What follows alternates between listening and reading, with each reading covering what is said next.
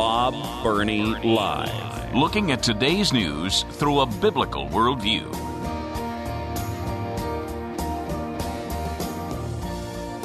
And again, welcome to Bob Burney Live. If you are listening in Tampa, Florida, well, you're listening to the Bill Bunkley program, but Bill is under the weather today, and I have the privilege of sitting in and guest hosting for him, as I do occasionally. So I welcome our listeners in Ohio. I welcome our listeners in Tampa, Florida. By the way, we were talking earlier about your piece of legislation to protect children, to protect parents of children in your Florida schools. And I applaud your governor, your state legislators for their courage in passing that legislation. Could we trade governors for just a little bit? Now, we have a Republican governor, too, and he has a pretty good pro-life record. But other than that, well, maybe we could work out a swap just for a few months. Yeah, well, then again, maybe not. The Southern Baptist Convention continues to deal with this scandal. I think that's an appropriate word to use. The Southern Baptist Convention messengers a year ago demanded that an independent task force be put together to investigate sexual abuse within the convention. They, in turn, hired an independent agency called, what is it, I think, Guidepost? I'm pretty sure, yeah, Guidepost Solutions. Well, just last Sunday, they released a 200-plus page report, which has sent shockwaves not only through the Southern Baptist Convention, but through America. It unveiled the fact that some of the upper echelon of leadership in the Southern Baptist Convention had been rejecting accusations about sexual abuse among pastors, youth pastors, and so forth. And they had been keeping a secret file of pastors that had been credibly accused of sexual assault, sexual abuse, and even those who had been convicted.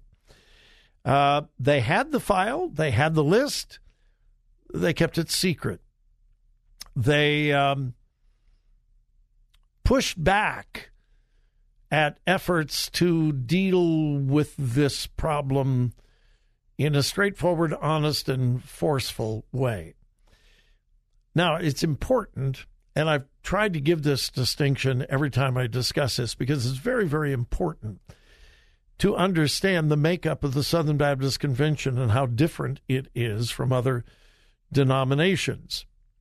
Technically, the Southern Baptist Convention is exactly that. It's not a denomination. And the difference is every church in the SBC is completely and totally autonomous. The convention officers, the convention trustees, the convention messengers have no authority whatsoever about what happens in the thousands of churches that associate themselves with the Southern Baptist Convention. Every church is autonomous. The convention can't hire, fire a pastor, transfer a pastor, and that makes them completely unique from the other mainline denominations. All of the accountability is horizontal and almost none vertical. The only thing the convention can do is, if there is evidence to do so, they can disaffiliate a church, which simply means they can just say, Don't call yourself a Southern Baptist church any longer. We're kicking you out of the convention. That's it.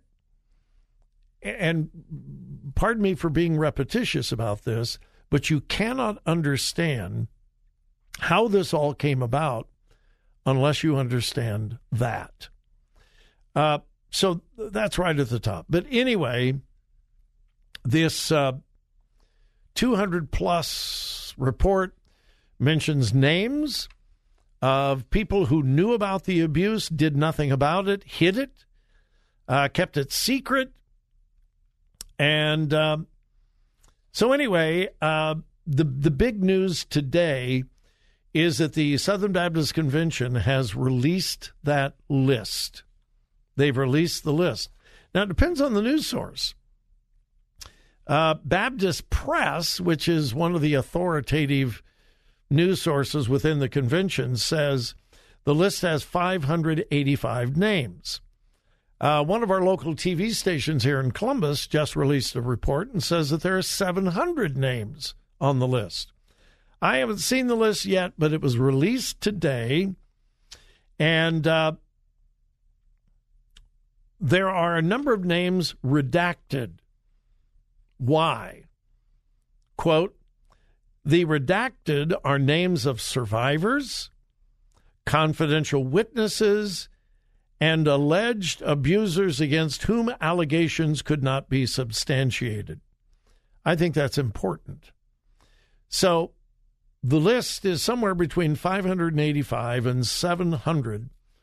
These are pastors, associate pastors, youth pastors, volunteers, deacons, members and leaders in Southern Baptist churches that have had verifiable accusations against them concerning sexual abuse. And many of them, not all, but many of them have actually been convicted for the sexual abuse. So the list that has been secret for so long is now public. I think that's a good thing. The interim president of the executive committee said this: my hope is that it will show transparency and a commitment to learn from our past. My hope is the survivors will know that they are seen and believed. Their stories have come out into the light.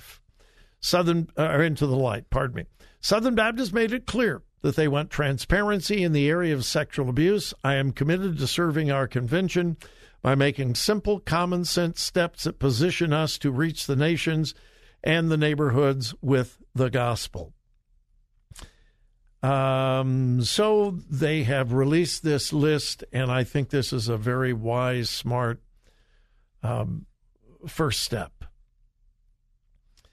Another, and by the way, I don't want anyone to think that I am trying to diminish the scandal, and it is a scandal. But we must deal with it in a non-biased, balanced way. This report came about because pastors demanded it. At last year's convention, the pastors and others who go to the convention, this year it will be in Anaheim next month, are called messengers. And every year there are several thousand messengers. And they go, they listen, they meet, and they vote on resolutions. Again, I think this is very important. This investigation came about because the rank and file pastors within the Southern Baptist Convention demanded it. I think that's a very good thing. And I think, does the report make much of the leadership of the Southern Baptist Convention look bad? Yes, and rightfully so. Okay? Let's just be completely honest. These things should not have been covered. They should not have been swept under the rug. Sexual abuse survivors should not have had a deaf ear given to them. But let's not paint with too broad a brush and understand that this investigation would not have taken place except for the fact that the overwhelming majority of pastors in the Southern Baptist Convention said, we demand an investigation, we want the truth, we want transparency, and we will let the chips fall wherever they may be. We demand the truth. And as a result, this report, and I really do believe that the convention is going to respond, first in a biblical way, secondly, a moral way, and third, in a proper way. Will it hurt? Yes. Will it harm the cause of Christ? For a time, yes. Could it lead to a sense of revival and repentance? Yes. And that's what I'm praying for. I'm praying that as Southern Baptist pastors and churches realize what was going on, certainly not everywhere, but far more than it should, I pray that a sense of sorrow, disgust, and repentance will sweep through the convention.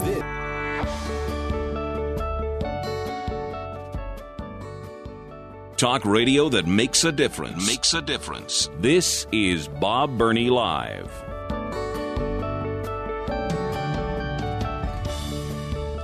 I love music. My wife loves music. We both love music. We were both, at least a part of time, music majors in college. We began singing together, doing duets long before we got married. I love music. I really do. I love gospel music. I love Christian music. I love hymns. I love a lot of the contemporary stuff. Not all of it, but some of it. But I'm telling you, there are some really dumb songs out there in the Christian world. I'm not going to tell you what they are, but there are a couple. When Joy and I hear them on the radio, we just look at each other and we either chuckle or go, "Oh my goodness, that is one of the dumbest songs I have ever heard." Yes, there are some really dumb Christian songs, just dumb. But not only Christian songs, there are other really, really dumb songs, like you may remember the old song that said, "Love means never having to say you're sorry." Yeah, remember that? I believe it was from the movie Love Story. I'm not sure, but that has got to be one of the dumbest things ever put into a song. Love means you never have to say you're sorry. Are you kidding me? If you love someone, you will have no problem at all saying you're sorry. And, oh, my goodness, that's just dumb. Love means you never have to say you're sorry. Well, that has become the theme song for a whole lot of people on the liberal left after the recent Georgia election. Yeah. Remember all of the controversy about the new Georgia election reform bill? Nobody's going to be able to vote. It's going to be terrible. It's going to be horrible. Minorities will be kept away from the ballot places. They won't be able to vote. The number of people voting is going to decline. People are going to be disenfranchised. Remember that? Disenfranchised. The controversy became so hot that companies like Coca-Cola said, we may just leave Georgia because we can't stay in a state that won't allow people to vote, particularly black people. And then there was Major League Baseball. Remember that? Yeah, Major League Baseball said, this new law is discriminatory. It's evil. It's wicked. And we could never have the All-Star game in a state that will not allow people to vote. Voting is a part of America. It's part of our culture. It's part of our foundation. And so we are going to take the All-Star game out of predominantly black Atlanta and move it to lily white Denver, Colorado. Yeah, you remember that? Well, how did things go in the first election after that law was passed? Records. The state of Georgia reported record early voting turnout.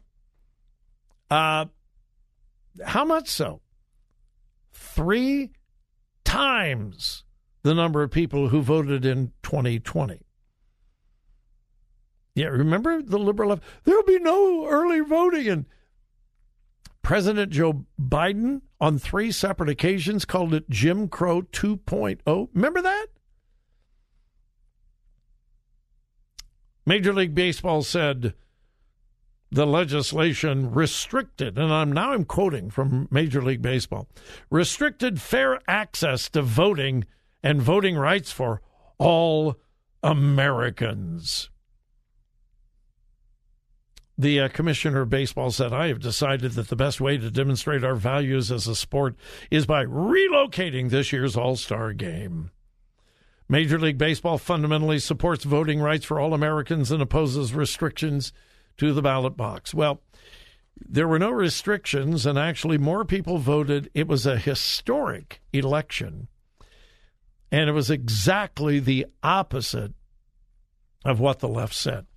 The reason I bring that up, Major League Baseball has been asked by a number of news sources, are you going to apologize to Georgia and Atlanta?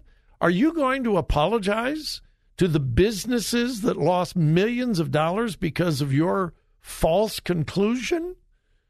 Because of the lies you spread about this legislation? Are you going to apologize? And at that point, Major League Baseball began singing, love means you never have to say you're sorry. No, they are refusing to apologize. Yeah, so I guess if you're a leftist, love means you never have to say you're sorry. Wow. I mean, just wow. Hey, folks, have a great weekend. Please remember those who gave their lives, and please remember whose you are. Listen, think, discern.